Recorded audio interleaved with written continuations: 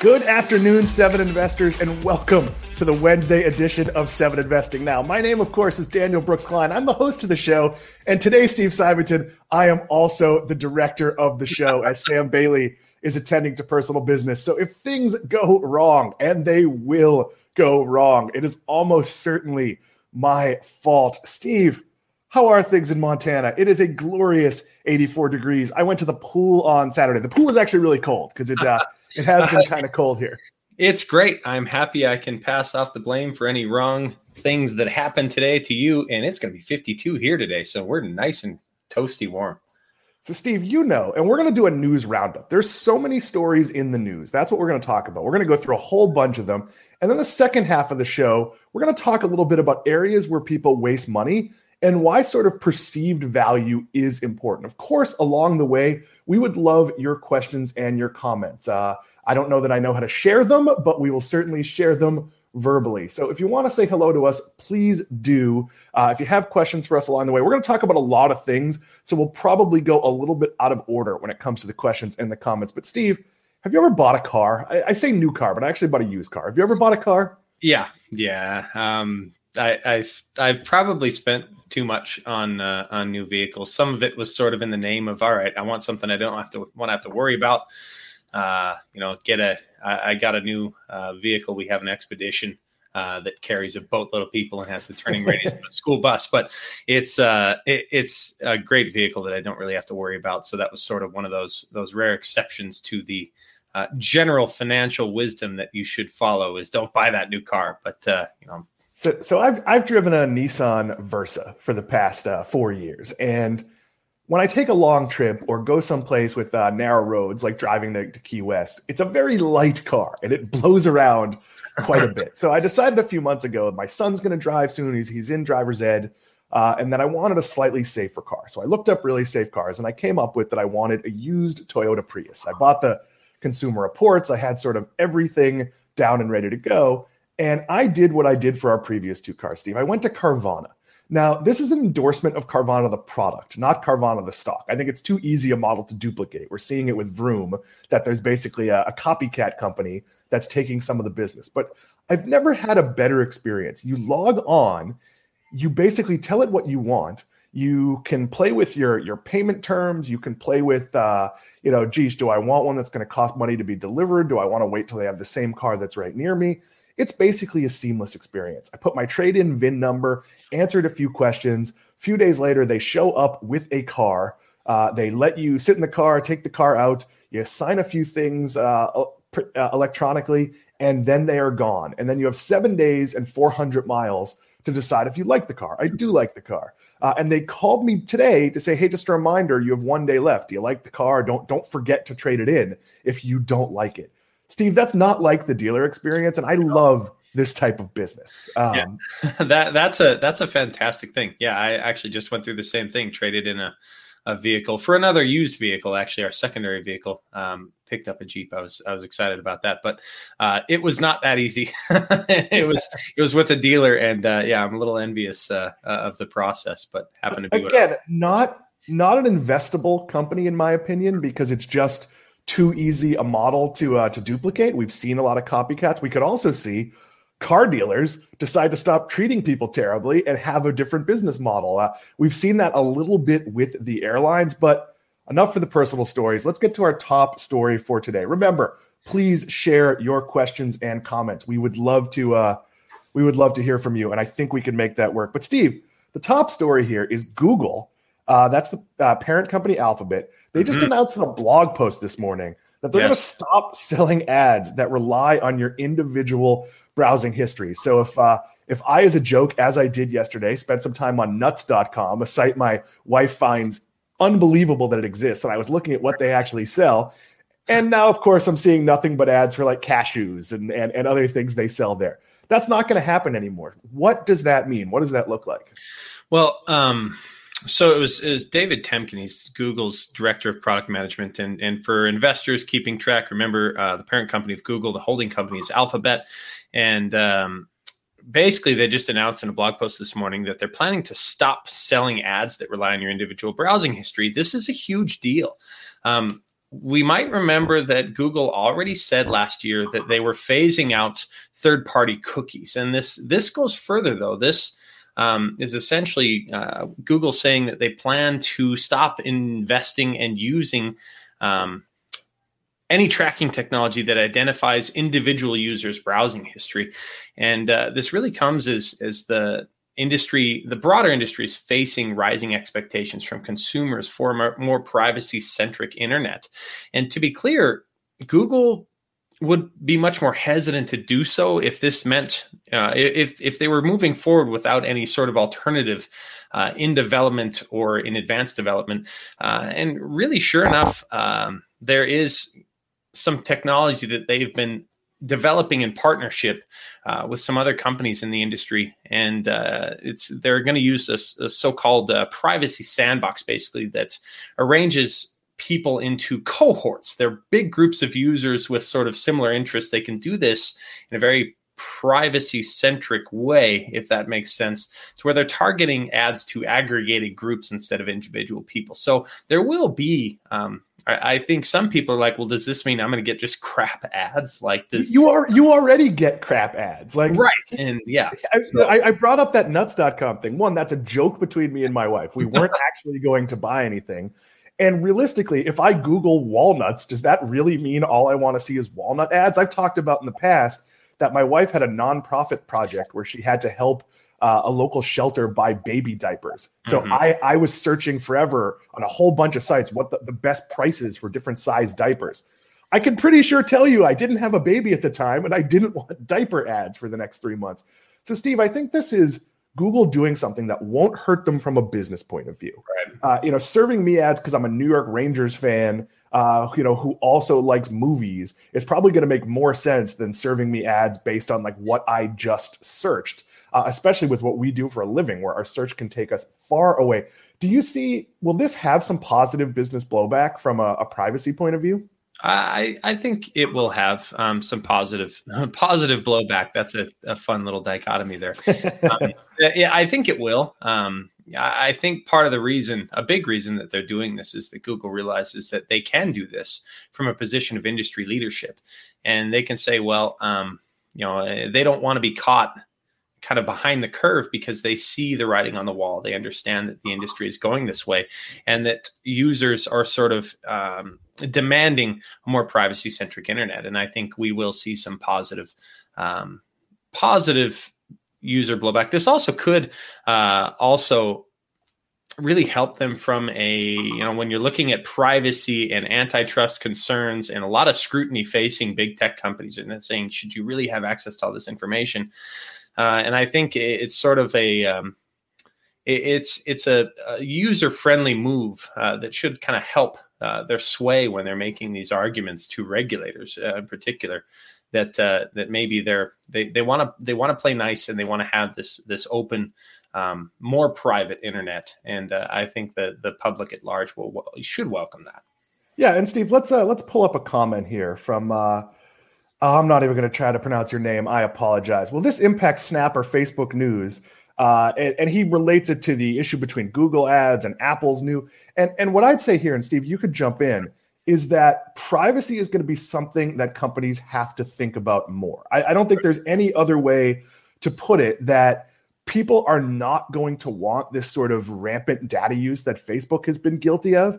And companies are going to have to be aggressive in dealing with it, whether or not they're forced to do it. Once you have Google doing this becomes the new norm. I'd be shocked if everybody else doesn't follow with using cohorts for ad serving.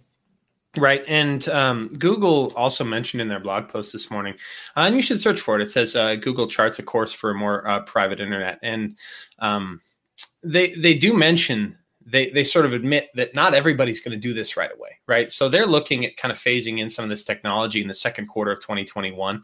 And I think we can realistically expect them to be using maybe this on a more broad basis next year. So it's not going to happen right away. But when it does happen, there are going to be companies that still attempt to track individual users' behavior. And Google admits that, hey, we may not be able to serve quite as tailored data, even though it's maybe not necessarily the greatest data. You were mentioning earlier, it's like if you're checking out with an online grocery delivery or something, you add creamer, and they say you might also want to add creamer. It's like, well, thanks for the creamer for my creamer. Like, I don't need this. But so they're not great in that sense. They might actually be better when they're targeting the groups, because they might not be so bizarrely specific and sort of lacking context with what you purchased, because maybe there's an argument to be made that these very, very specific tailored ad experiences are too good, and it might, they might see some positive byproducts of actually targeting to a cohort rather than individuals.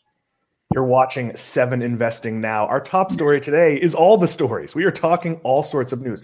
We see your questions and comments. We're going to take them after this segment. Some of them I'll throw out to Steve, just so you know. The specific companies they're asking about, we might not talk about those companies, but we will talk about the market point that some of those questions raises, because there's a lot of why is this stock doing that kind of questions. And I think as long-term investors, I literally just wrote a piece that said, well, why is this stock doing this? Who cares? Nothing has changed about my underlying investing thesis. There was no news today that mattered. So for the most part, that's usually what we think. But let's move into the political realm without being too political. President Joe Biden says that life will be back to normal by this time next year.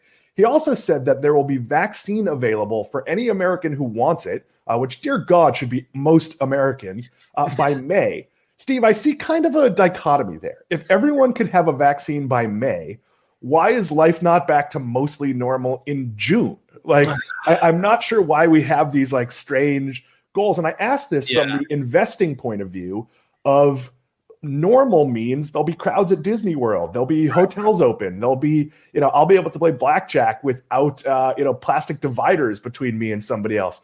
Yeah. I know you're not the medical person here, but why do you think there's these weird 2 different goalposts? Part of it is, there's certainly an aspect of sort of vaccine hesitancy. There's a pretty large group of people who are concerned that these vaccines were rushed and that they're not as effective, et cetera. I mean, to be clear, and after talking with our colleagues in biotech about this, who are by all means vaccine experts, these vaccines, they weren't rushed, they were prioritized. And there's a big difference. And that's something that we really need to keep in mind, is that these weren't vaccines that were sort of rushed into development and that you're getting some sort of discount version of a vaccine that isn't, it's going to make you grow an arm out of your neck or something. That's not the way it works. They were prioritized, and so I would make the argument that people shouldn't be worried about that. However, there are a significant group of people who won't get vaccinated right away, and we're going to have to worry about that. There's also, the arguments that some of these variants may be less, that there may be new variants that we're dealing with. We just sort of need to phase this kind of back in, and there's a couple months sort of period where you need to. It's not just flipping a switch, It's not. And that's why I asked this question, because I think we've seen volatility in the stock market where people are bidding up like hotel stocks and other things based on a recovery. And this isn't going to be like there's one day where someone comes on TV and says, we're recovered. Like everything's great. Like, this is going to be gradual. I've been vaccinated. I'm fully vaccinated as of tomorrow, will be 2 weeks. So I'm going to do some things like go see other relatives who've been vaccinated. I am more willing to get on a plane because it's less of a danger to my family. I was always going to be careful, right. But I am going to do the things that the CDC has said is okay to do. Yeah. But me deciding I'm going to go on a gambling trip doesn't necessarily mean the economy is open or everything is normal. Yeah. So it is going to be a slow rollout. But Steve, let's stay in the political realm here while we're dancing with fire. Why not? There's a $1.9 trillion stimulus plan that's moving forward. And this includes $1,400 payments. And why is this important from an investing point of view? A lot of people are spending this money, but what is this going to look like? Well, I think it'll look like everyone takes their $1,400 payments and YOLOs it into GameStop options. I think. Just kidding. Please don't. It's through the House, the $1.9 trillion stimulus plan, and this should kind of aid and sort of supercharge economic growth. And now it's going to go to the Senate. We're going to see some back and forth, attempts to kind of lower the size of that $1.9 trillion price tag. I think they'll have limited success, anyone who's trying to reduce the size of that. But there are some things that will probably be written out. They've already sort of abandoned the $15 minimum wage aspect of it. The $1,400 payments are not expected to be a point of contention. To be very clear, that will be on its way. That's sort of a very bipartisan. Everybody wants this. It's going to happen. $1,400 per adult up to $150,000. I think it phases out by 150. And Steve, let me jump in. I'm all in favor of jumpstarting the economy. Right. I am not in favor of sending me money, and I think that's a problem. Anybody who's worked through the pandemic maybe should be eligible for tax credits based on added expense. If I could say, hey, look, I had to set up a studio at home and that was an added expense, maybe some of that should be tax deductible. Yeah. But I do think there's this, like in the beginning, I get it. Just get checks out to people. Mm-hmm. But if you get that check, if I get that check, is it better for the economy that we're much more likely to spend it than we are to save it because we've been in pretty good financial condition throughout the pandemic? Yeah. There's arguments made both ways, really, and there was that was a point of contention earlier, but now I think everybody's just sort of accepted this is what we're going to do. You're going to get that money whether you like it or not, and it's one of those things that I think when you look at the follow-on effects, the upside of giving money to people who may not need it sort of outweighed the downside of potentially giving people money who didn't need it, because they wanted to make sure everybody who got it needed it. And that will definitely happen. And they did sort of accelerate the phase out of the full payments to sort of make it slightly more targeted. But most people who got stimulus checks last time should get more this time around. So it'll be really interesting to watch kind of the follow-on effects, because the last $600 payments that we got did result in some pretty quick spurs for sort of economic reopening businesses. And we had the CEO of Walmart saying, people are spending this on necessities, especially with those lower income tax filers, and that was really important, because these are people who they were sort of choosing between paying rent and feeding themselves. And that's a situation that nobody should be in. And I think this was sort of like let's overshoot this instead of undershoot this. And they didn't want to walk that line. So that's kind of the way it's happening, and should, hopefully get it approved. Everything in the stimulus package, they're hoping by the middle of March, which means, possibly by the end of March or early April, we'll start to see those checks arrive. You're watching 7 Investing Now. We see your questions and comments. Feel free to get more in. We're going to do them in between segments. Steve, let's stick with Walmart here. So Walmart has dropped. Now, they do 2-hour delivery in certain markets on a limited selection of items, but they've dropped the $35 minimum. Is this a direct sort of swing at like, if Amazon does it, we could do it better? Is this like escalating where pretty soon I'm going to be able to order like a 15-cent item and it's going to show up in 5 minutes and they're going to lose like $8 doing it? Like, it seems to me like a fairly unnecessary move to be made. Yeah, I think, it's definitely a shot at Amazon. They're looking for that 2-hour delivery, and they're trying to, it's sort of one of those weird flexes. It's like, did you really need to flex that? Did you have to do that? But I think they decided that the benefits, again, in this case of dropping that $35 minimum purchase for a 2-hour delivery outweighs, the possibility that someone might want to alternatively get something like that from Amazon. So Walmart and Amazon are in this battle. I think people actually generally underestimate Walmart's capabilities relative to what Amazon can offer, because they think, well, Amazon is this powerhouse in delivery, and Walmart's, they're so big. But Walmart's not there yet. They've done a great job on the fly building this out.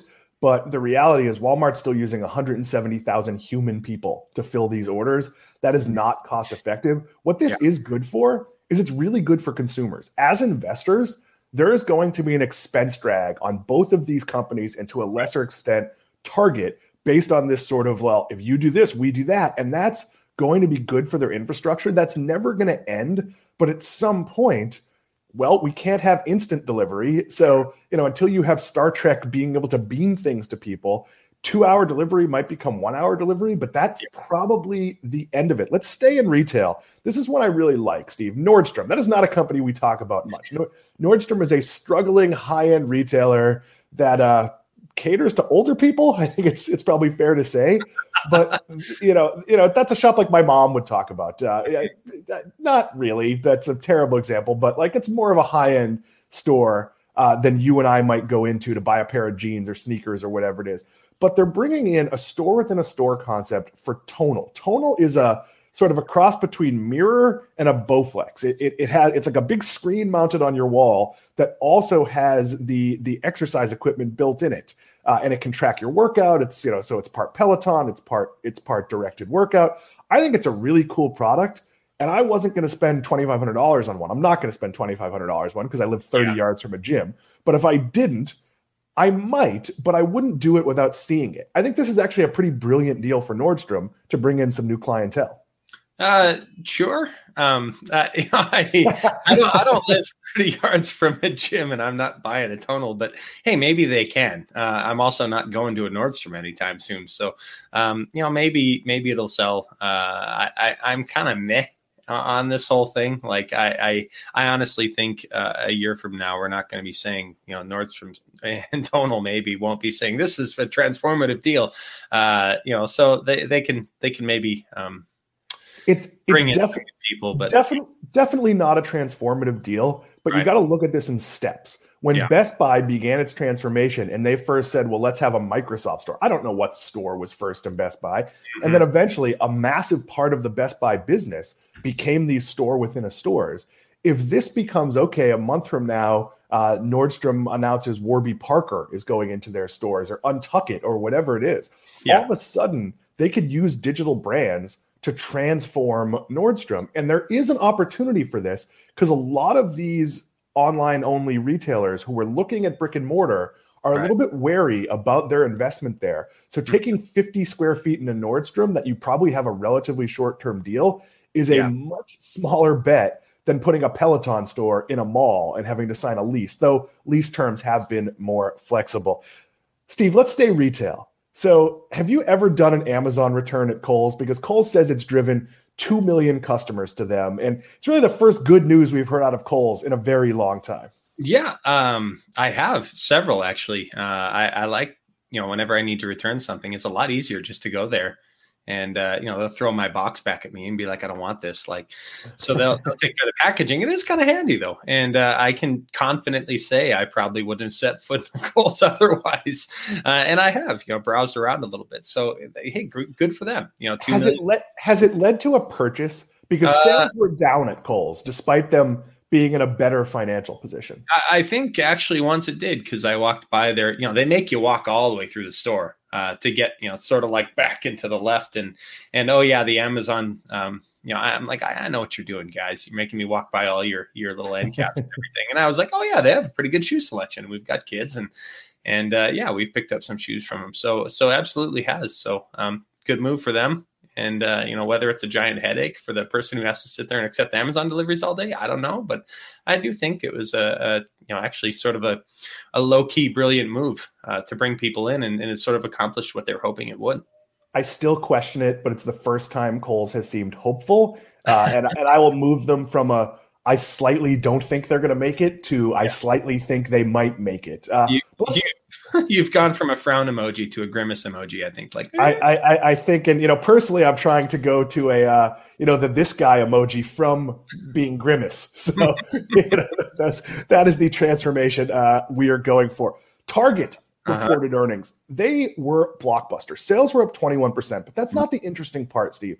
Yeah, their CEO Brian Cornell said that this isn't a one-time thing. This isn't a pandemic change. Mm-hmm. That seems to me very bold. Do you see that Target has somehow become this much more popular with customers, or a lot of it was that we're going to places that are convenient and easy during a pandemic? Well, I honestly think they did win. They won a lot of clout from customers who sort of relied on them for a lot of things during the pandemic. They did a really good job at still bringing in traffic during it. And now we're seeing sort of the follow-on effect from people who really enjoy their retail experience. And I can probably, Yeah, I can confidently say our family was probably a full percentage point of their sales growth. It was.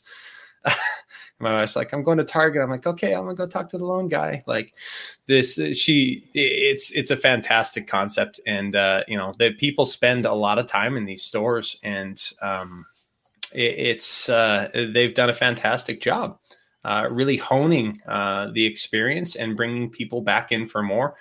And their red card options and the Starbucks kind of built in, and you can kind of get most of what you want and avoid trips to other stores in the process at Target. And a lot of their store specific brands, Target exclusives.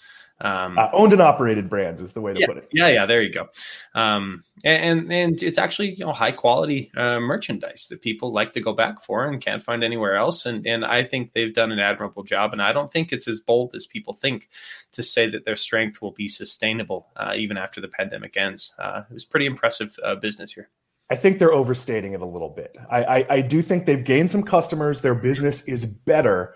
But a lot of Target shopping right now, not a lot, but some of Target shopping right now is because it's easier to go into Target than a smaller store. Target has always been entertainment in my household. We have always, on a do-nothing Saturday, gone, hey, you want to go walk around Target and we'll buy a few things. I live, as we've talked about on the show many times, I now live 0.4 of a mile from a Target. As soon as this show is over, I'm going to change shirts and walk to Target and go get some coffee. So it's definitely a company I believe in. But I do think as investors, be a little bit wary next year that you're going to see some same store sales declines. You're going to see some stores, and you really need to look at 2 years ago. Domino's is a really solid company, and a lot of people for financial and convenience reasons have been ordering pizza. That might be more pizza than they normally order. I know that the Chinese place we normally order from is selectively closed a lot, maybe like 2/3 of the time. They're picking and choosing when they operate. So we're ordering other things. That pattern will change if the Chinese place reopens, and that was probably a twice a month for us, as opposed to now being an, oh, good, they're open, we'll get it. So I do think be a little bit wary of Target's optimism here. Steve, we got 2 more we're going to do, and I'm going to let you. I'd like to address the question from, if you could bring that up, from Kevin Ekmark. Yeah, absolutely. He said that the demographic changes is what he's referring to at Target would be interesting, filled with teenagers, young families like a mall. I agree with that as well. That's been really interesting. As I go in there's a lot of young people. Do you think that's a change? I feel like that's always been the target audience. I feel like it's more so than usual. Every time I go in there, you have kids, groups of kids walking around. And I noticed that the last couple of times I was in was that it wasn't so much, kids being dragged to the toy section or kids dragging their parents to the toy section. It was actually, kids kind of browsing around, teenagers who can drive there themselves. So it will be really interesting to watch whether this is overstated. So anyway, yes. I've seen no shortage of the normal teenagers at my mall. So we still go to the mall somewhat regularly. And I do feel like it is still a hangout. I think we talk a lot about mall traffic, and it's one of my pet peeve things. I've brought it up many times. That Bradley says, no, you're just getting older, Steve. Bradley, you're probably right. we could show that one as well. Oop, did I not? I made it disappear. Yeah, we are getting older, and I think I'm more aware of how many people are in the mall with no intention of purchasing anything beyond maybe like a pretzel or something at the food court later. I think that is something. And our very own Max Chatsko shares, I don't know, I could see Steve dragging his kids to the toy section. Yes, I'm probably way more into Star Wars toys than my son is, though he can always be diverted to the Nerf section. But Steve, we're running out of time here. So let's talk Roku. Roku has been making major moves in the advertising space. This is an ad-driven company, as much as we think of it as a hardware-driven company. And they just bought an ad unit from Nielsen. Why don't you tell the 7 Investing audience sort of what this means? So they bought Nielsen's advanced video advertising unit. And what this is really going to do for them is give them the capability to handle dynamic ad insertions. So DAI, dynamically inserted ads, where they kind of know the the content that's flowing through their pipeline, and they can give advertisers the option of serving up a more relevant ad that might have a better ability to actually convert to something. And, and something that advertisers would be willing to pay a little bit extra for. So, their automatic content recognition tools will come under Roku's roof. They'll be able to really give them some really compelling options for advertisers. So this should be, it's a great move by Roku, and how it actually, whether it represents a threat to some of the other companies in the space like the Trade Desk and Magnite, and specifically, kind of remains to be seen. We've already seen some competition between Roku and the Trade Desk specifically, because they acquired a company called DataZoo and turned it into Roku OneView. So you have these sort of sell-side platforms for getting advertisers the best bang for their buck on programmatic ads. Roku kind of wants to do everything itself.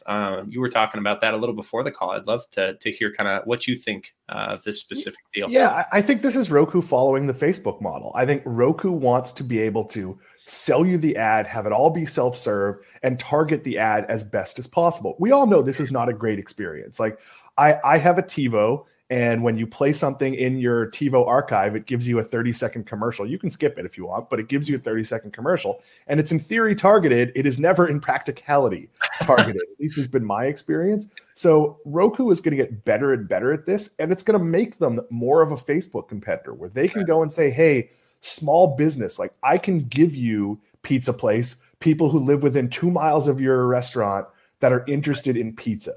And that's going to be a very, very long road to get there. That's going to take a few years. At first, it's going to be, hey, you watched a Manimal rerun on the Roku channel. You might also like the A-Team. Like, it's not going to be that specific. But the more of this they control, sort of the bigger piece of it. And this is going to be good for consumers. It's also going to be good for advertisers. Because if you don't have a middleman in there, the advertiser will pay less. The consumer will get something that makes more sense for them. So again, I like the direction. I think the reality of this is going to take a while. But Steve, one last story before we take some questions. Then we're going to talk a little bit about Seven Investing, and then we're going to talk one of my favorite personal finance stories, where people are wasting money. But Square has launched a bank. Right. I didn't know Square wasn't a bank. What does it mean now that Square is a bank? So it's going to be headquartered in Utah. It's going to offer business loan and deposit products. So, I visited Square headquarters a couple of years ago, and they were talking about how they wanted to kind of be this leader in these small loans that they wanted to offer people. This will make it easier. They'll kind of originate loans for Square Capital's existing lending products. So this will help facilitate this. It's a good move, and it'll continue to sell loans to third-party investors and limit balance sheet exposure. Doesn't expect to really have a material impact to its balance sheet or revenue, gross profit, adjusted EBITDA in 2021. But really, it's just a signal for Square's broader ambitions to be sort of a one-stop shop in the financial space and payments. And it's a fantastic move for the long term, even though it may not have really any big impact on its financials in the near term. Yeah, they've said it's not going to have a material impact. I just think it gives them optionality. They're still going to use outside banks. They're not going to take the balance sheet risk of everything being a loan they do. This is just another tool in their arsenal, and I think it's a smart play. It's not easy to become a bank. I know, Steve, if you want to become a bank, that's going to take years, not weeks, not months. There's a lot of regulatory concern. Yeah. That being said, we have gone through a ton of stories here. We're going to take a few of your questions. If you want to get questions and comments in, we will do some questions now. We will also do some questions at the end of the show. But Steve, before we do that, it's a couple of days after the first of the month. You had a busy weekend. Why don't you tell the audience that's watching sort of what happens at Seven Investing on the first of the month. It's always a little crazy toward the end of the month and right afterward, because we offer our top 7 stock ideas to subscribers every month for $17 a month or $170 a year. That basically gets a couple months free if you go with the annual option. But that's what we do. We pick stocks for people and we transparently track them with real money positions in a recommendations table that people can click on, view our reports, see the performance of the stocks in real time. And every month we offer seven new recommendations up to subscribers. And you go to 7investing.com/subscribe to take a look at what we have to offer. And you also get access to us. We love talking with subscribers and answering their specific questions about our recommendations. So that's part of the fun. We're a small team, and even though it tends to be very busy for us, and you might get emails from us at 10 p.m. or something when I'm digging through something that you sent me. It's a blast, and we really can't express our support or our appreciation enough for the support of people since a year ago. It's an amazing value. We're going to talk more about our anniversary with Simon Erickson on Friday's show. I think Matt Cochran's going to join us for that as well. But I can say the value is incredible. I use our picks. Like, I am a professional stock picker, and I use the 7 Investing service for a decent part of my portfolio of the new money I'm investing, because it's such a diverse team, just so much going on. But that being said, Steve, we're going to move from stocks into personal finance. And I had a tweet go viral. This has been seen by about 90,000 people at this point, which is pretty exciting. And I basically asked on Twitter, what's the dumbest thing people spend a lot of money on?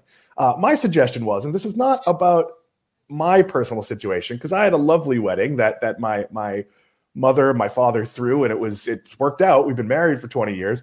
But I think for most people, a wedding is really a bad idea because it comes at a time of life. Now, we already owned a home. We were already a little bit established.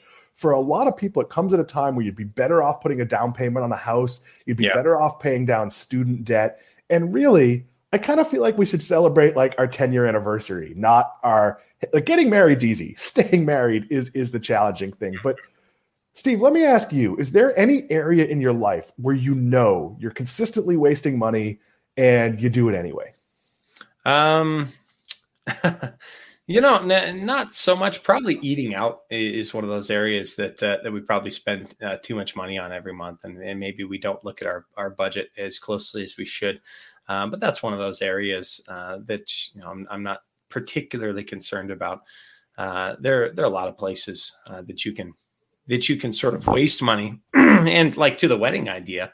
I honestly think that's kind of one of those hard sells, because people are like, I'm doing this once and only once. And statistics would say, no, you're not. But that's kind of the tricky part about those big one-time expenses. You could put college up there with that as well, where, it might be smarter for people to go to a couple of years of community college and then finish their degree at, wherever they want their diploma to say. That's kind of a hard sell. And in retrospect, people say, I would have done this differently, but that's tough. So I'd look at it 2 ways. I think it's kind of a value proposition. And because people most commonly answered Starbucks or fancy coffee. Yeah. And here's the reality. We're going to talk about this in the finisher as well. And I forgot to get to your questions. So we will get to your questions at the end of the show. So please keep getting your questions and comments in, things you'd like us to talk about. They don't have to be related. But I will say that for me, when the world is normal and you can sit in a Starbucks, the ritual of walking or driving to get my cup of coffee, maybe something to eat with it, getting my laptop out, doing some work, there's a lot of joy in that for me. Even after this show, to walk over to Target, get my iced coffee and walk right back home with it, I'm going to enjoy that very much. So now if it's just a ritual and you don't enjoy it, or just a rote thing you do, and you'd be just as happy with the coffee in your house or your office place, then it is a waste of money. But, if you're doing something like I have Disney passes, which are most people would consider, that's a waste of money. Like, why, you're going to spend, between my son and I, it's like, $1,200-$1,300 a year on annual passes to Disney. It's, we went 25, 30 times last year, and there's a lot of fun to it. There is a lot of stress removed when you don't have to say, I'm only going a certain amount of times per year. So I think that's the reality of all of these personal finance areas. But Steve, let's share some ideas where people, could maybe still get what they want, but cut some corners. I'll throw one out. Buying a car. We talked about this in the early part of the show. I have never purchased a new car. I always buy a used car. In fact, this time I traded in a 2016 Nissan for a 2014 Toyota. And I did all of my homework on that. But one, Carvana does an excellent job. So the car looks like nearly new. But I got a car I really wanted with all the features I wanted. And I got it for under $11,000. Whereas a new one would have cost me, I don't know, somewhere close to 30. What are other areas like that where people can maybe still get what they want and save a little bit of money? Phones, new tech. I've never been sort of the guy who wants to have the latest and greatest everything. You mean like me? Yes.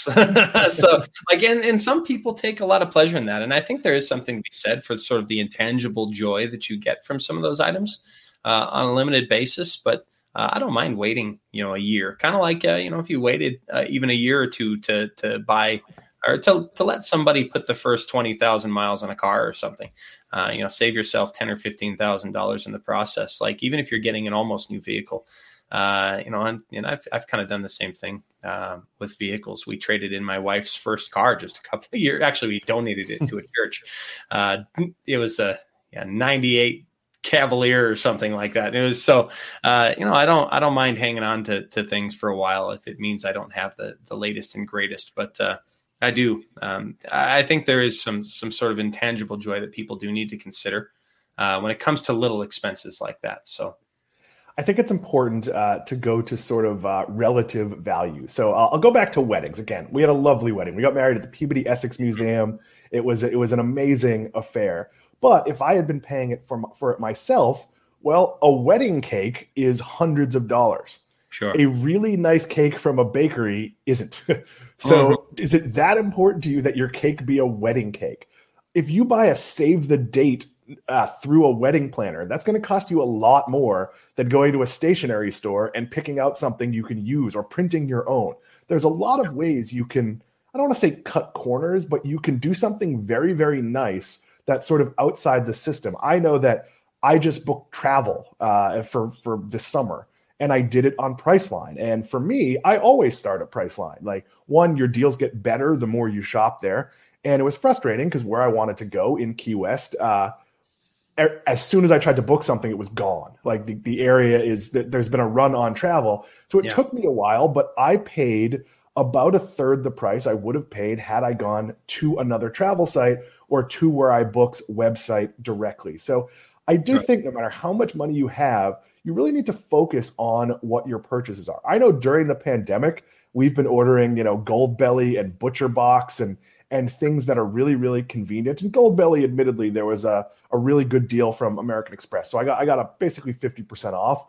I'm not going to do that post-pandemic when I could go to the little grocery stores and butcher shops and places that I like. So I don't think any spending is inherently wasteful if it brings you that amount of joy.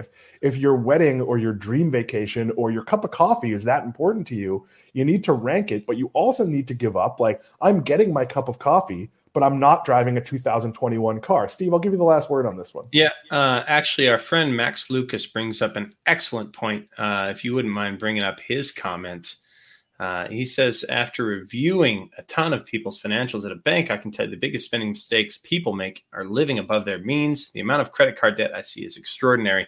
That is a fantastic point. One of the areas that people waste a lot of money is credit card interest. You don't realize, when you're, even if you have a really, a card with attractive terms and attractive, when I say that, I mean something like 14%, 15% interest or something might be a good rate on a credit card. That's not even an attractive term from a guy who'll break your legs. So that's the trouble is, when you have a ton of credit card debt that's accruing interest at extraordinary rates, higher than you might reasonably be able to expect each year, even in the stock market. That's something that you should pay down and avoid running back up again. Living well within your means, not spending money that you don't have, I think is something that on a broader basis is a fantastic way to avoid wasting money and accruing interest on credit card purchases, because that purchase, whether you needed it right away or not, or whether you could waited maybe a month or two to kind of save up for it, ends up being a whole lot more expensive than you think when it's accruing interest on a card. So definitely a fantastic point from Max. It's also really important when you talk about living within your means to make big purchases really thoughtfully. So we talked about cars, but the biggest purchase most people make is a home. Mm-hmm. And I know that I've always been pretty cautious when it came to homes and buying towards the end of what we could spend. Now, the problem is that's great if what you're buying is going to be just enough for a long time. I can think of one home we purchased that we only stayed in for a few years because, yes, it was inexpensive, but it wasn't really enough home for us. And we kind of needed to move on relatively quickly. And we did so during the housing crash, and it wasn't pretty, and it was sort of difficult to sell the home. But that being said, since then, we've moved very thoughtfully. When we moved to West Palm Beach, we thought a lot about how much room do we need, and can the outside be part of our living area? But I don't mean our deck, I mean the city. And pre-pandemic, that worked really well. Once the pandemic hit, 3 of us at a 1,300 square foot home didn't make that much sense. So we made some changes. When it comes to credit cards, your credit cards are for emergencies. Your refrigerator breaks and you can't afford a new one. Well, that is something you should charge because you need a refrigerator. And even if you have to pay that off, now look to see if there are better terms. Maybe Best Buy will give you 0% financing. Credit cards are also for purchases with rewards cards that you can pay off before you pay any interest. So I know I use my credit cards for absolutely everything. And then I pay that bill, if not on a daily basis, at least on a monthly basis. Many of my credit cards just let me go in and immediately just pay the bill. And I do that because I want those travel points. I want those rewards dollars. Every purchase I make on Amazon goes on an Amazon credit card, and it's a 5% bonus. But I pay that credit card off. I don't pay interest charges. So that's an area where if you can be disciplined, you can do really, really well with credit cards. And that also really helps your credit. The more you pay off your cards, the more credit card companies will increase your limits. When your limit goes up, your utilization rate, if you are using some of your credit, that will go down. I know at points we've had a balance because we had a 0%, like when we redid our floors, we had a 0% 18-month financing, and I just set it to auto pay in 17 months. Mm-hmm. So it paid some every month. Why not take a free loan?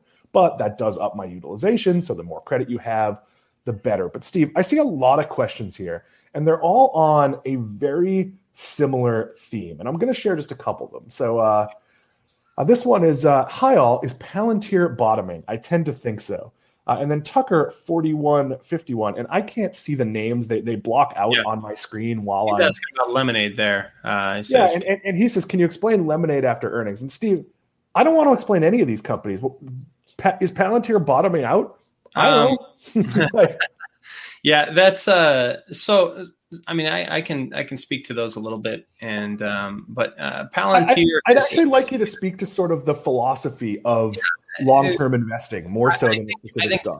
First, the thing that we need to talk about is the fact that we don't try and time market entries. We do provide our recommendations on a monthly basis when we think the stock is trading at a relatively attractive valuation relative to its long-term prospects. So that's something we really need to think about.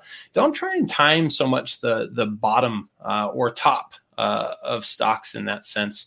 And there's an argument to be made that companies like Palantir have been hit hard, and potentially the stock could be attractive for long-term investors. Especially given really, really sharp pullbacks, but it's really hard to tell how far they're going to go. And I think the better idea is to buy companies like this on, if you're interested in buying a particular stock, don't be afraid to dollar cost average your way in. Don't, say, all right, I've got $1,000. I'm going to put it all in at this time because I think it's good. I think I'm going to time the bottom. And then, it falls 13% more or something, and, people panic because they see the value of their investment declining. You should think of this as owning a piece of a business. And I think that's key is say, if you were to buy a piece of this business, would you be comfortable owning part of that and holding on to it for years at a time? And if the answer is yes, and you think that this business is going to be a much larger business years from now, then consider opening it up and maybe don't put all your money to work at once. Buy it in thirds or quarters or something. But that's kind of how we need to think about this. We're long-term oriented investors. We don't try to time tops and bottoms or trade around earnings. We say, we like this company now. We're buying it. We're holding it, and we think its value will go up in time. So let me talk a little bit about Lemonade. My wife and I both got 10-year insurance policies through Lemonade within the last week or so. Yeah. But they're trying to disrupt an industry that's been around for hundreds of years. One earnings report is not that relevant. Now, if you go to the earnings call and they tell you, hey, we thought consumers were going to like this and they don't, well, that would be different. They did not say that. But really, the story for Lemonade isn't going to be about quarter to quarter. It's going to be about whether the market accepts this as a way of buying insurance. That's important. And two, whether the risk portfolio of selling insurance without a medical exam proves to be a good one. You're not going to know that answer for at least 5 or 6 years until you start seeing, was their AI wrong and they were selling these too low and more people are dying? Or maybe their AI was great and they can actually start lowering prices in selective places. Yeah. So this is not a company. And there are other companies being asked about. There's probably 10 questions on the list here about specific companies. And for the most part, it's really encouraging when, say, a Target comes out and says, or a Kohl's, which both did, we fundamentally think we have more customers and here are the reasons. Because that gives you a baseline to track, is that true? Do they have more customers? Will that play out a year from now? I think that's really interesting, but I don't really put a lot of stock in any of the short-term news. And if you're a member, I wrote a piece this morning talking about one of my picks, but mostly talking about how it was 20% up and 20% down in the same day more than once in the past few months. And that doesn't matter because it doesn't change the long-term thesis. Steve, this has been fun. We are nearing the end here. We're going to hit our finisher. I think I know how to bring this up. This was related to what we've been talking about for the last little while. What area do you think people waste the most money on? 34.5% said fancy coffee. 27.3% said new phones. 31.3% clothes. And 7% said travel. Steve, is there one there where you think people are wasting money more often than not? That I guess I would have said new phones on that one. I don't mind my fancy coffee, and clothes are necessary, but they can be wasteful depending on which ones you buy. But maybe there's an argument for higher quality clothes, like shoes, for example. Like I love decent shoes that last me 5, 6, 7 years instead of buying a pair every 2 pairs every year. But yeah, travel maybe not so much right now. No, not so much right now. I think people are largely wasteful on clothes because if you plan ahead with clothes, like, you and I own 2 suits, maybe 3. You probably own a similar amount. Yep. If you buy a suit because the suit is well priced, knowing you will need a suit for various things in the future, that makes a lot more sense than, crud, I got that wedding coming up in a month. I'm going to go buy a suit. I tend to plan clothes, and I only wear like 3 things, so I'm not a great example. Same thing with sneakers. You mentioned having good shoes. I really hard on shoes. I walk a ton. I, until recently, lived downtown, so I go through maybe 2 or 3 pairs of fairly expensive, I tend to wear New Balance shoes. So every time I'm at the outlet mall, I'll take a look in at the ones I like, and if they happen to be $149 instead of $189, it is very possible I might go with that. I also think travel is an area where people aren't selective enough. In the days of travel agents, you had advocates who were sort of working for you and going out there trying to get you the best deal possible. I think right now you need to do a lot of that yourself. I see a question. Chris Morley says, this reminds me of the Vines boot theory. Chris, I don't know that theory. So Chris is a longtime friend. So if you want to share, we're on for another minute or two. If you want to share what that is, we are more than happy to talk about it. But I actually think with all spending, you need to really think about, like, is this a smart choice for me now? I got to a point where a cup of coffee, no matter how often I have one, is not going to impact my finances. I don't care if you say, well, you're spending $7 a day and you could have put an extra $50 in the market. I could put an extra $50 in the market if I want to. I'm lucky. I've gotten to a point where things are reasonably stable. There were points where my wife and I wouldn't necessarily buy lunch without discussing with each other, what we were doing. Chris, I appreciate you getting that to me, but I don't actually think that helps. Steve, if you know the answer, feel free to raise your hand and jump in, but message me privately and we will talk about this on a future show. I think with any spending, you should be looking for the best deal possible. You should also be thinking, does this matter? So I mentioned booking to Key West. In Key West, the number one thing that matters is location. So as long as you have a safe hotel room, I knew on this trip I wanted location and I wanted a pool because our mutual friend who is visiting with his family is renting an Airbnb and won't have a pool, and I'll have his kids at some points, so I'd like to have a pool. So I found the cheapest combination of those things. I think that is a great personal finance lesson to keep. But with that, we are just about out of time. Steve, if people want to send us an email, where can they do that? And what should they email us about? Sure. Info@7investing.com. Generally me that's going to be answering that email at all wild hours. So, you can ask us questions. Our subscribers, we answer questions about investing in general. And a lot of these specific companies that we see, there's a lot of questions that are coming in about very specific companies. Several of them may or may not be formal 7 investing recommendations. And, a lot of times you go to our research portal on the site, look at our company updates, you will find company updates that we have written for our recommendations on any material news. So look there if you're a 7 Investing subscriber. But we also talk about specific companies or any questions about our service, or if you have any thoughts that you'd like to share, feedback about our site, send them. Info@7investing.com. We're happy to answer that. And then, Steve, in a broader sense, people can they can interact with us on Twitter. I was really excited that whole last segment was literally based on a Twitter post that hundreds of people liked and commented on. And it's always exciting for me when that happens.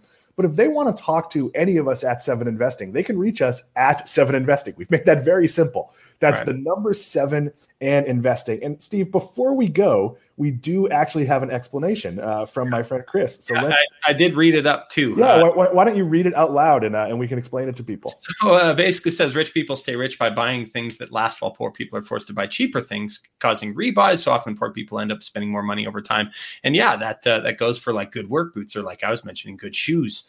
That's exactly it. So good analogy there. And really it's one of those things where you buy something that's higher quality. And, I buy a pair of shoes that last me 5, 6, 7, 8 years, rather than buying 2 pairs of shoes every year because they wear out or they're, uncomfortable or whatever. So yeah, that's kind of a troublesome thing, I guess, you run into, is if you're able to, rich folks is the idea for work boots or whatever, buy things that last. So you see it sort of personified if you visit a Dollar General. Right. Dollar General sells like half rolls of toilet paper. So if you're really tight and you need a half roll of toilet paper, well, you probably want to buy toilet paper. But I guarantee that half roll compared to buying a 20-pack at Publix or Sam's Club or Costco or Target or wherever is a bad value. Well, take that and multiply it across everything you buy, and you could see why not being able to make the good choices. Now, of course, it could also lead to, buying in better quantities can also lead to waste and other problems. But yeah, me being able to buy $200 sneakers that are going to last me for 6 months, as opposed to going to Target and buying $30 sneakers that are going to wear out, in a month, that might be a better value. We're going to take one last comment. And Steve, is this one printable before I put it up there? Yes, it is. It's fine. From our very own Max Chasko. And because they don't make shoes in Steve's size every year. Max makes fun of me for being a large person. He says, look how small the door looks when I get up. But yes, I'm not a small person. Yes, Steve is actually, his size is actually Chewbacca. There's just a big picture of Chewie on the side of the sneakers. Or he actually has to buy used sneakers. It's just a Slack channel with Steve and Shaq, like just the two of them back and forth. We are being silly here. We appreciate so many of you watching. I think I know how to end the show. If I do not, then we're just going to turn it off and slink away. But Steve, this has been fun. We did this without our producer, Sam Bailey, but so many of you watched today. We will be back on Friday.